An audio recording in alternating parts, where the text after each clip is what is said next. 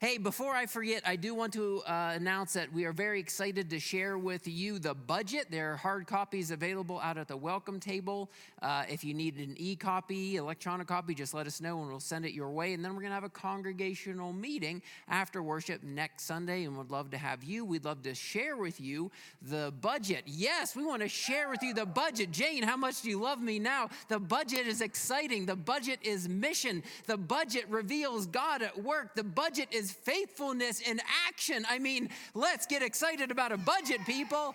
You're awesome. You're good to your pastor always. Hey, friends, let's just jump right in. I got a lot of good stuff to share. God's got a lot of good stuff for us this morning.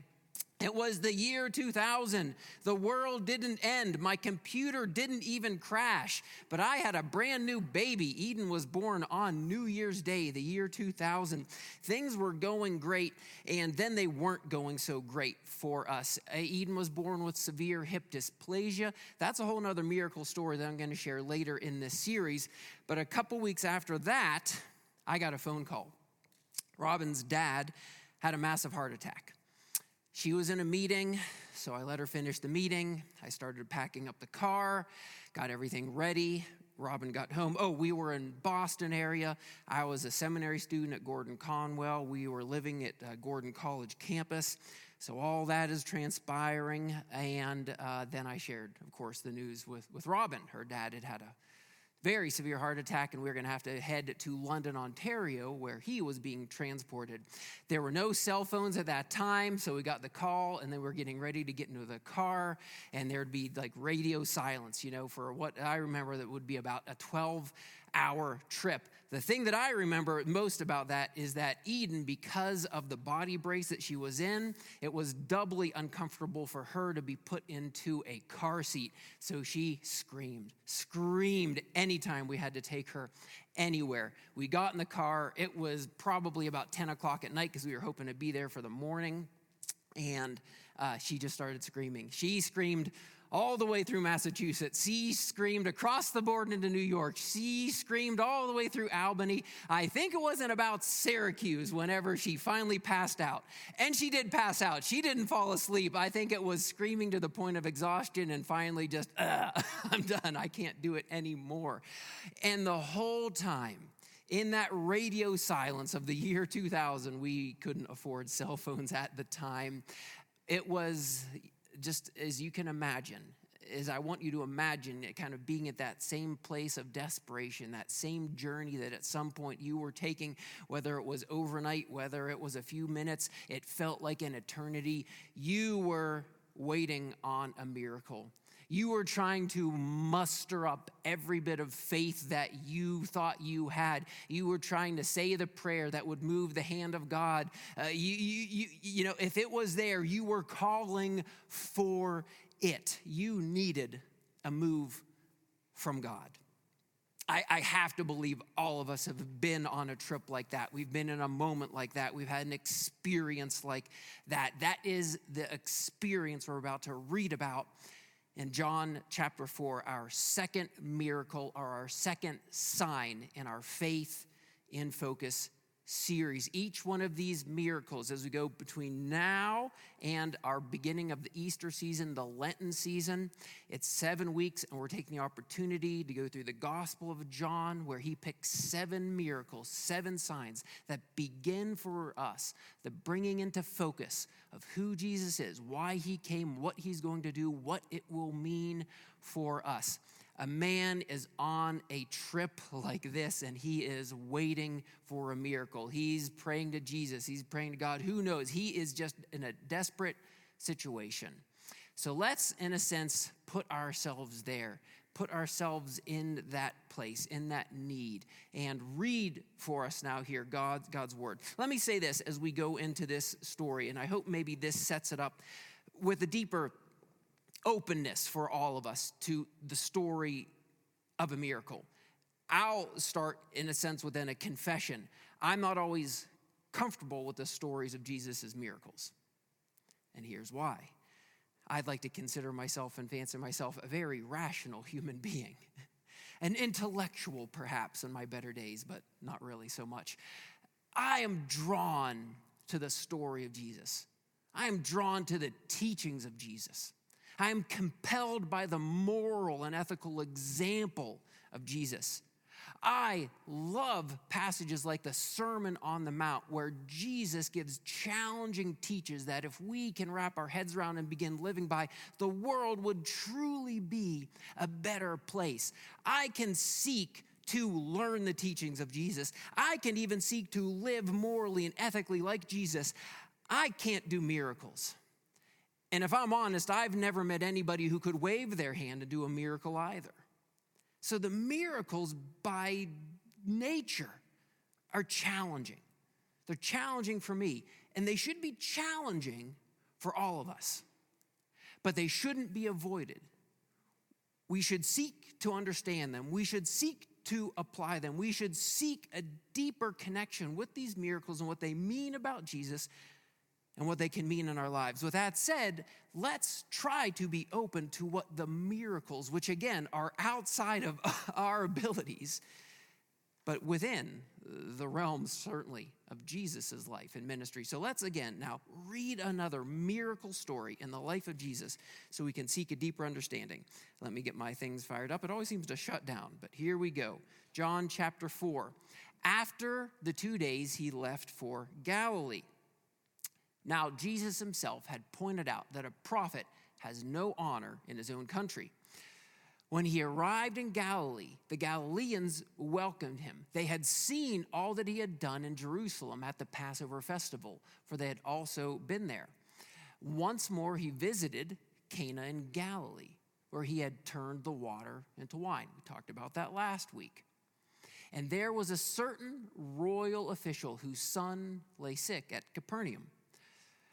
When this man heard that Jesus had arrived in Galilee from Judea, he went to him and begged him to come and heal his son, who was close to death. Unless you people see signs and wonders, Jesus told him, he will never believe. The royal official said, Sir, come down before my child dies. Go, Jesus replied, your son will live. The man took Jesus at his word and departed. While he was still on the way, his servants met him with the news that his boy was living. When he inquired as to the time when his son got better, they said to him, yesterday at 1 p.m, the fever left him. Then the father realized that this was the exact time at which Jesus had said to him, your son will live. So he and his whole household believed. This was the second sign Jesus performed after coming from Judea to Galilee. Well, I'm happy to say Dan lived. It's been 22 years. He's had a rich, full life. He's seen his grandchildren grow up to become wonderful young adults, and we pray for many, many more years. And we give God the credit. We give God the glory for answering prayers and bringing restoration and health and more years to him. We've all been in that position, calling on Jesus, calling on God for a miracle, for an intervention. John, though, keeps reminding us that these aren't just miracles. These are signs. So let's go to the dictionary definitions. Here's fun stuff, right? Who doesn't love looking up dictionary definitions? What is a miracle? A miracle is an event not explicable by natural laws. So by nature, anytime we're asking for a miracle, we're asking God to supersede, to intervene, to transcend natural laws. And it says that it would be inexplicable any other way. Because it's not explicable by natural laws doesn't mean it's not explicable. We would, as people of faith, explain these again as a movement of God to supersede that which we see naturally in order in God's creation. Things that are outside of our control, outside of our abilities, we're asking God to supersede, to intervene, to transcend. Again, do something that by nature cannot be done. We kind of get that intuitively. That's what we're asking for when we're asking for a miracle. But John keeps calling these signs. They're certainly both. It's a miracle. But the miracle, what God is doing, becomes for us a sign. Here's the definition of a sign. I was actually surprised at how short and how instructive it is. A sign is an object, a gesture, or an action used to convey information and or instruction.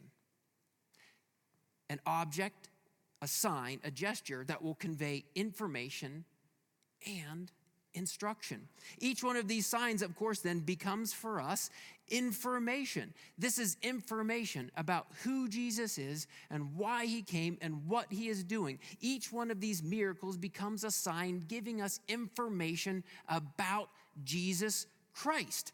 But they are then for us also signs that provide instruction. Instruction for us, instruction for how we might respond to the miracles of Jesus, instruction for us for how we might live in response to who Jesus is, instructions for us on how we might conduct ourselves by faith.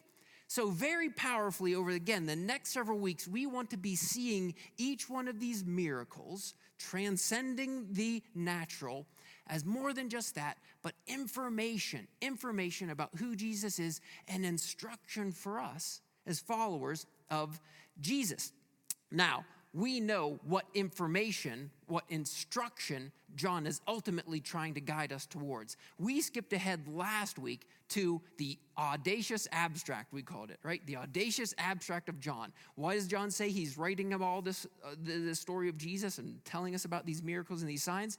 So that we might believe that Jesus is the Son of God, and that by believing we might have life in his name. We might be saved. Again, that is a wonderfully audacious abstract. Hear the story of Jesus, believe he is the Son of God, and by believing, have salvation, have eternal life. That is the ultimate information. That is the ultimate instruction where John is trying to take us in the life of Jesus. Now, we started last week with the turning of the water to wine in Cana of Galilee. And we know the information and the instruction now that John is trying to teach us. The information and the instruction is that he was pointing from the first to the last. We had that third day motif. On the third day started the miracles, and at the resurrection on the third day kind of ends the earthly ministry of Jesus. So we know that the first points to the last, that John is pulling this all together. He's going to be bookending for us the life and the ministry of Jesus Christ.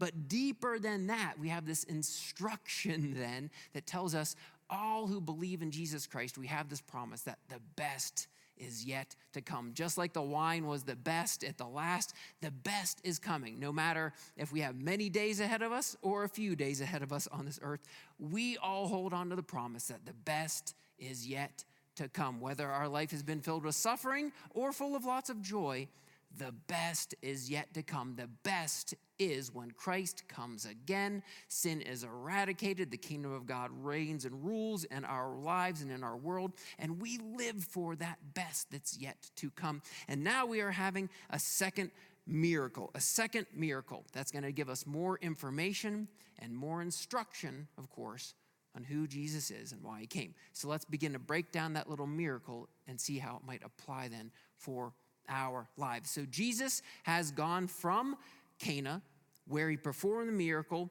He's gone on a little kind of road trip miracle tour. He's gone to Capernaum, where probably this official we're going to encounter shortly has heard reference to this miracle worker, this wonderful teacher, Jesus Christ.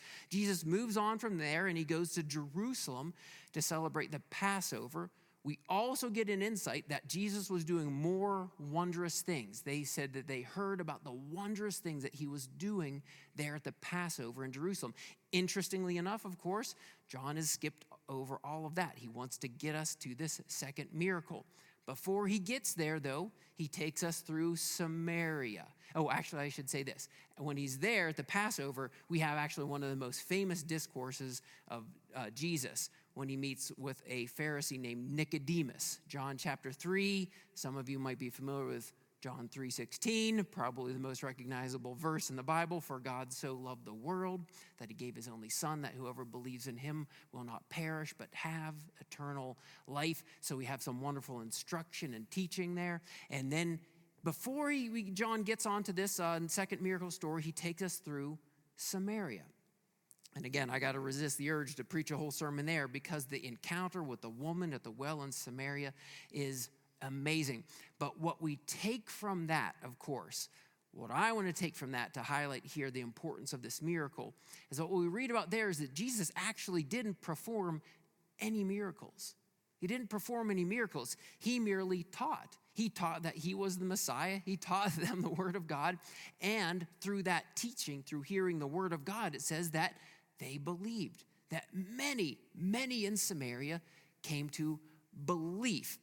And then he ends up back in Cana. What John is doing here, if we're going to sink and soak here in kind of the moment, fully immerse ourselves in what's unfolding here, John is setting up a pretty powerful juxtaposition, actually, from the belief of the Samaritans, who in a sense were outsiders, to the people of his own people, his own hometown, the people that he was most closely associated with, demanding signs. He's setting up, again, this powerful juxtaposition between hearing the word of God and then people demanding signs before they put their belief in Jesus. And he's setting us up. And that way he's setting us up for this same tension, this same juxtaposition. How much will you believe on the word of God? And how much are you also demanding, in many senses, a sign? How much are you demanding something from Jesus before you put your faith in him? What John is also setting up very profoundly for us as we lead up again, and as we are going to be leading up to Easter and to our celebration during the Lenten season, is how Jesus has truly come for everyone. So far, what we've already seen is that Jesus, John declares, is the light of the world. And from that story we have of the wise men, those magi from afar coming to Jesus and worshiping him, we see this ongoing narrative of Jesus reaching out to all kinds of people in all different kinds of places. I mean, here we see that Jesus is certainly loving his own. And we would clearly expect that. He's calling his own. He's calling his people. He's calling other people of the nation of Israel, the people of God, to become disciples and following him. But then we see he's immediately calling outsiders. He's calling Samaritans. He's calling immoral people. People that say, they're not only are they just outsiders, but they're not living in a way that is glorifying to God. But then immediately next to that, we see Jesus calling a guy like Nicodemus, who is the most religious and the most moral person you could ever possibly meet. And then we see Jesus calling this guy who would actually be considered an enemy, but who's extraordinarily successful. He's an official. He's a centurion, we think. He has servants. This is a successful guy. In many senses, we could say, who isn't Jesus calling? He's calling everybody. He's calling everybody to himself. He's calling enemies. He's calling outsiders. He's calling immoral people. He's calling religious people. And he's offering all of us something better. He's offering us himself. And that's better. That's the best. Having a real living relationship with a real and living God is the best that Jesus is inviting us into. So that's a powerful setup that John is bringing us into as then he gets into this second miracle. Now, what happens in this miracle? We read that this official hears that Jesus has gone back to Cana. And so he starts that trip. We know that that's about a 20-mile trip. We can imagine him as he has the interaction at 1 in the day. It's about 7 hours since sunup, so to speak. So he's made this long trip. And again, put yourself in that position when you were making that miracle mile. I just found out the miracle mile is actually a neighborhood in LA. I thought it was something much more dramatic than that. But he's walking that miracle mile. He's walking, he's praying, he's mustering up what other faith that he can have. He wants this miracle to happen. And then he gets there. And he asked Jesus for a miracle. And Jesus has this strange, kind of harsh words, right? Harsh words from Jesus. Unless you believe and he sees signs and wonders, you're never going to believe. And yet this man is so undeterred. He just doesn't miss a step. Sir, please come down to my place in Capernaum so that my son might live. And then we see that Jesus just speaks a word over him. Go, your son is healed. He believes him in faith. And then we read that as he's traveling there, the news is so good that his servants have met him at some point halfway, and they share the great news. Sir, your son is going to live. The fever left him. Now he has that moment. He's like, oh, I got to know. I kind of went in faith, but I got to know, when did it happen? About the 7th hour. That is exactly when I encountered Jesus in Cana. That is exactly when this unfolded.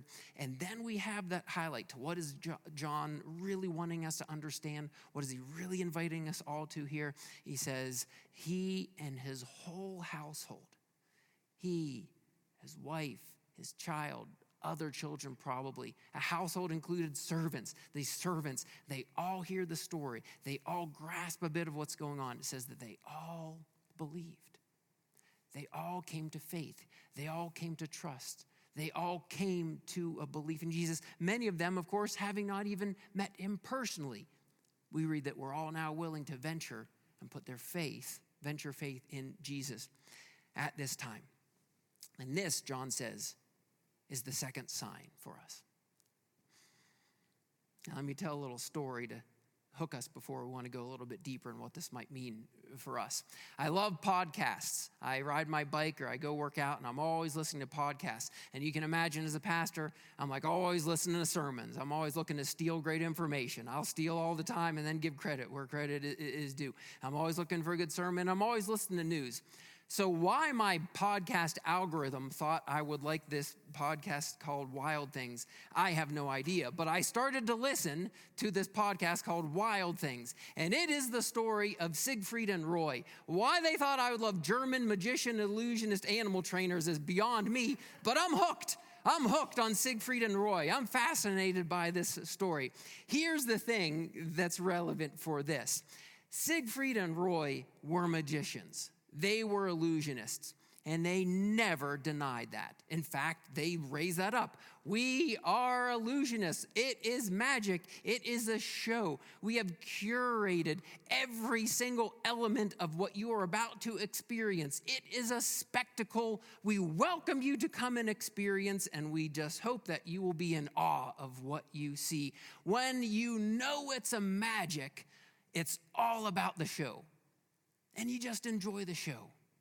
But what we've had so far in these signs is that whenever it's all about being a sign, it's all about the miracle. And it's all about what that is pointing to. If it's magic, it's a show. But if it's a miracle, it's a sign. I don't think we can emphasize this enough. Whenever he changes the water into the wine, there's no show. Says nobody knew except some of the servants and the disciples who witnessed what transpired.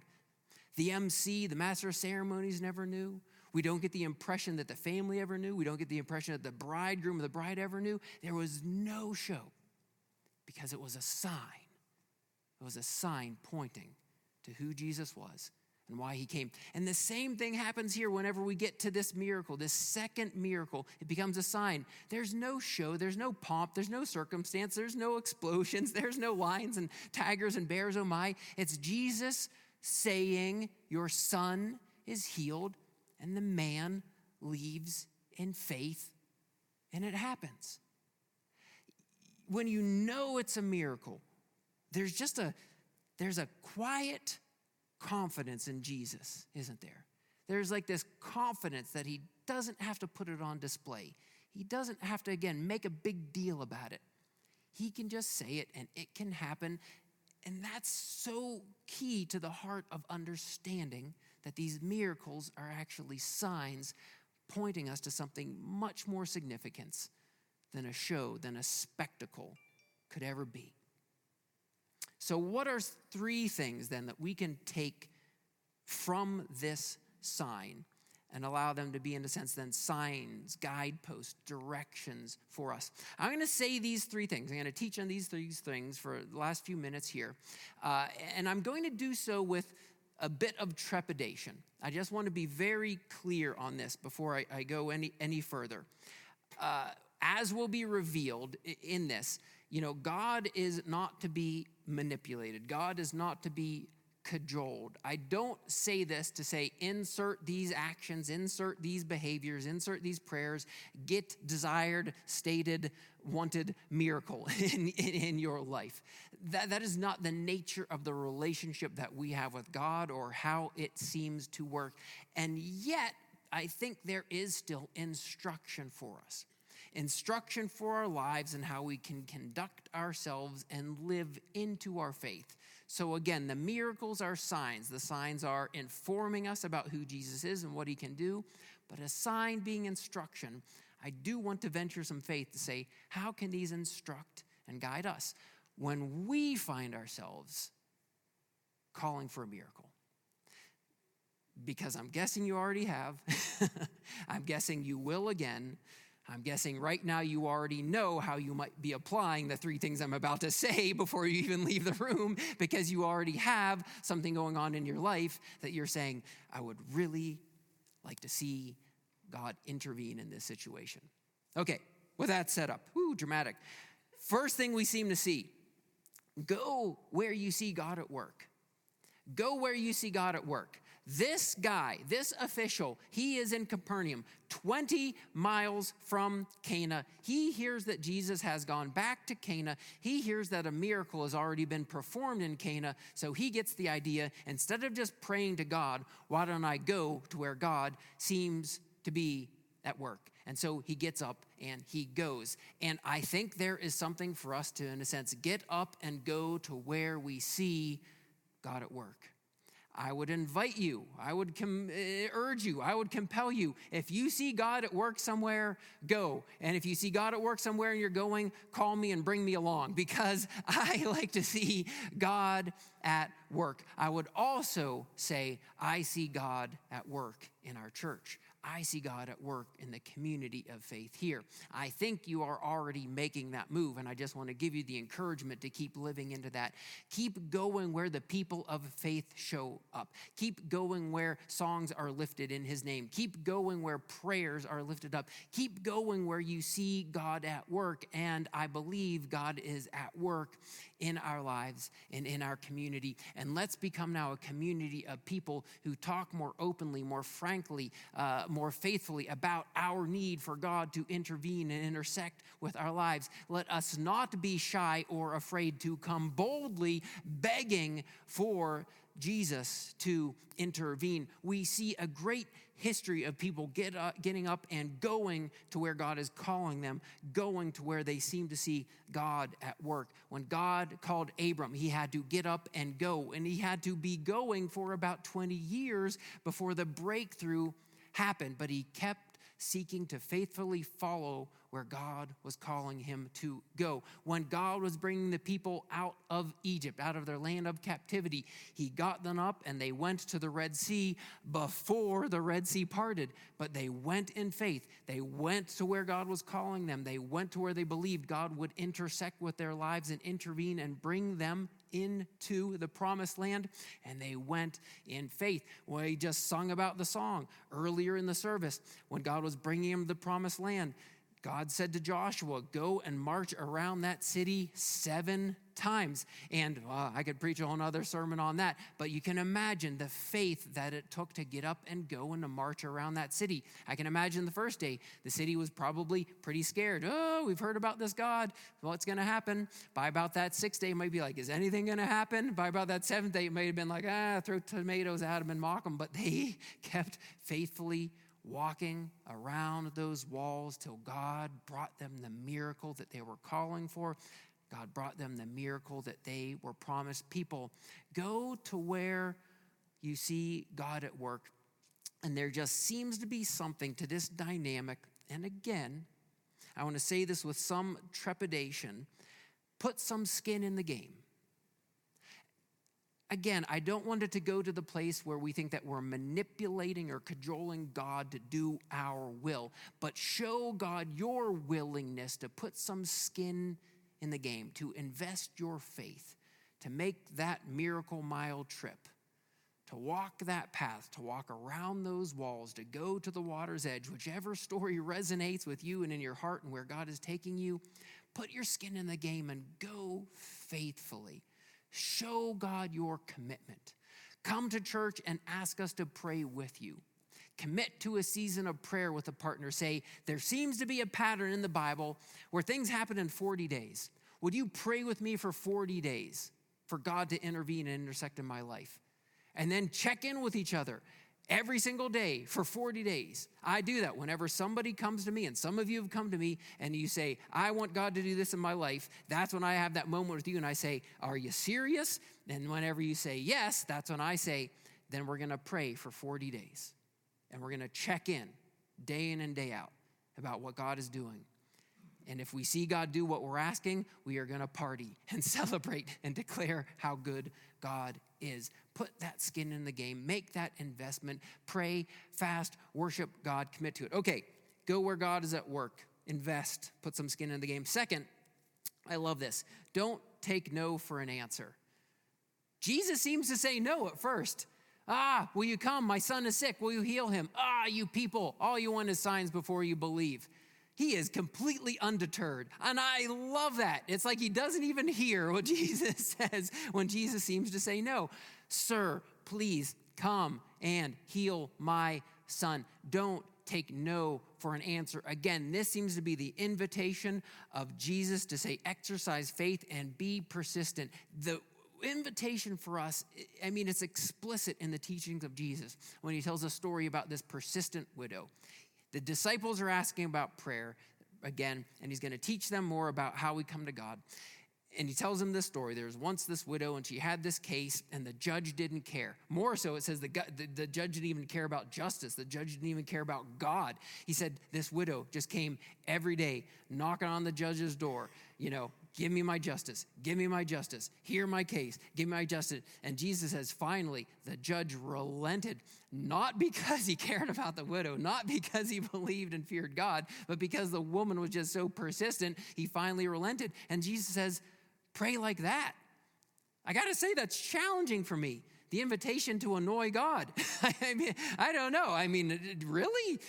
Okay, God, I'm going to come to you once again every day, knocking at that door. Just be persistent. It appears that God actually welcomes that tenacity of faith. We see it in that official. We see it in the persistent widow. Maybe he needs to see it more in us. Maybe he just wants to see that persistence, that tenacity more in his people. So let's be tenacious and persistent and go to him and not take no for an answer. The last thing then to say, we go forward then in faith. So he goes to Jesus, right? He's kind of going in faith there. And then he doesn't take no for an answer. He gets this word, and he has no proof yet that that word has come true.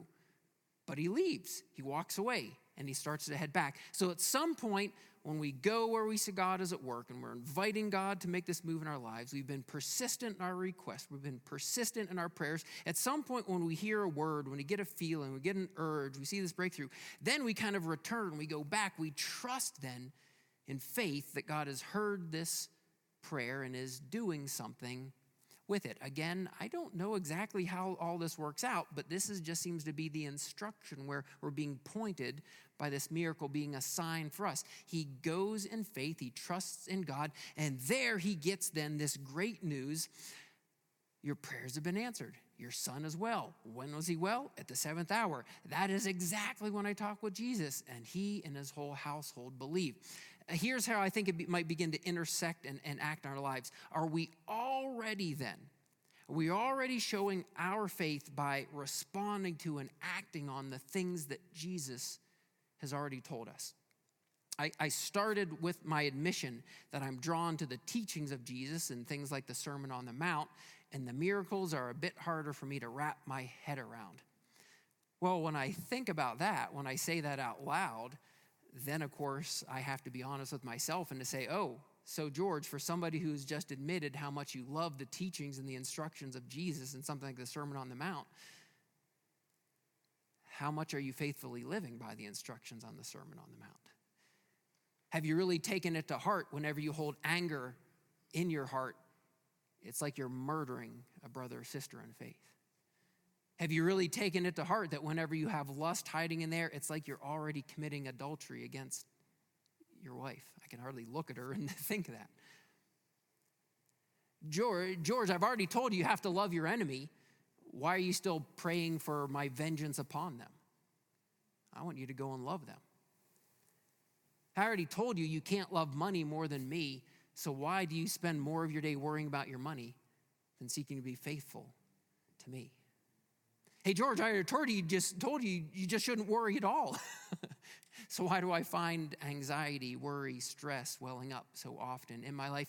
If I am so in love with the teachings of Jesus, then why am I not acting more faithfully on them? I'm not trying to beat you up. I'm not trying to beat myself up. I'm actually trying to encourage faith. What I'm just saying is when God has already been so clear, when Jesus has already been so clear on things that we can act on in faith, why don't we start acting on these clear teachings of Jesus, these clear instructions from God? Why don't we start acting on those things in faith and then have a more confident faith that will say, and maybe God can move a miracle by my faithfulness, by my prayers, by my demonstration of putting some skin in the game. Again, let's not tip over into manipulating God or ever thinking that we can, but let us embrace a faith that says sometimes our prayers, our faith, our movement, our action does seem to actually move the hand of God. We get up and we go and we act in faith.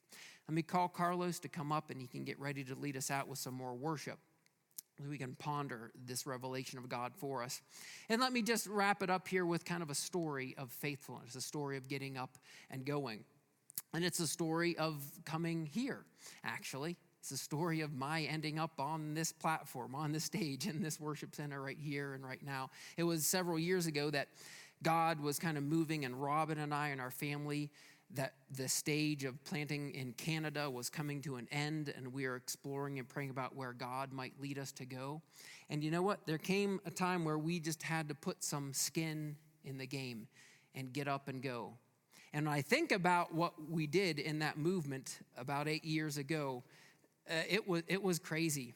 We came here, and all we had was a missions board with the Christian Reformed Church saying, well, we'll support you. We won't kick you out if you go to seek to plant a church. I had a couple people in churches willing to pray for us and give us a little bit of funding. And I had a church that said, well, if you do come here, you could hang out and have an office here, I guess, and maybe, work out of here in Littleton. And we went. We went with fear. We went with trepidation, but we went with faith. And we prayed and we fasted and we walked around the city and look where God has brought us. Look where God has brought us now as a community. Where can God bring you when you're willing to act on faith? To get up and go, to see where God is at work, to put some skin in the game, to be persistent in your prayer, and then to move in faith when you hear him calling upon you. Let me say a prayer for us. And as I say this prayer, what I want you to actually feel free to do, if my voice kind of just sort of fades off into the distant now, that's perfectly fine. Because the invitation now is for you to seek God where he might be leading you for that breakthrough, for that miracle, for that sign in your life. If there isn't anything in your life right now, there will be. There will be. So let's take to heart this invitation that John gives us, that Jesus really gives us. Let me pray.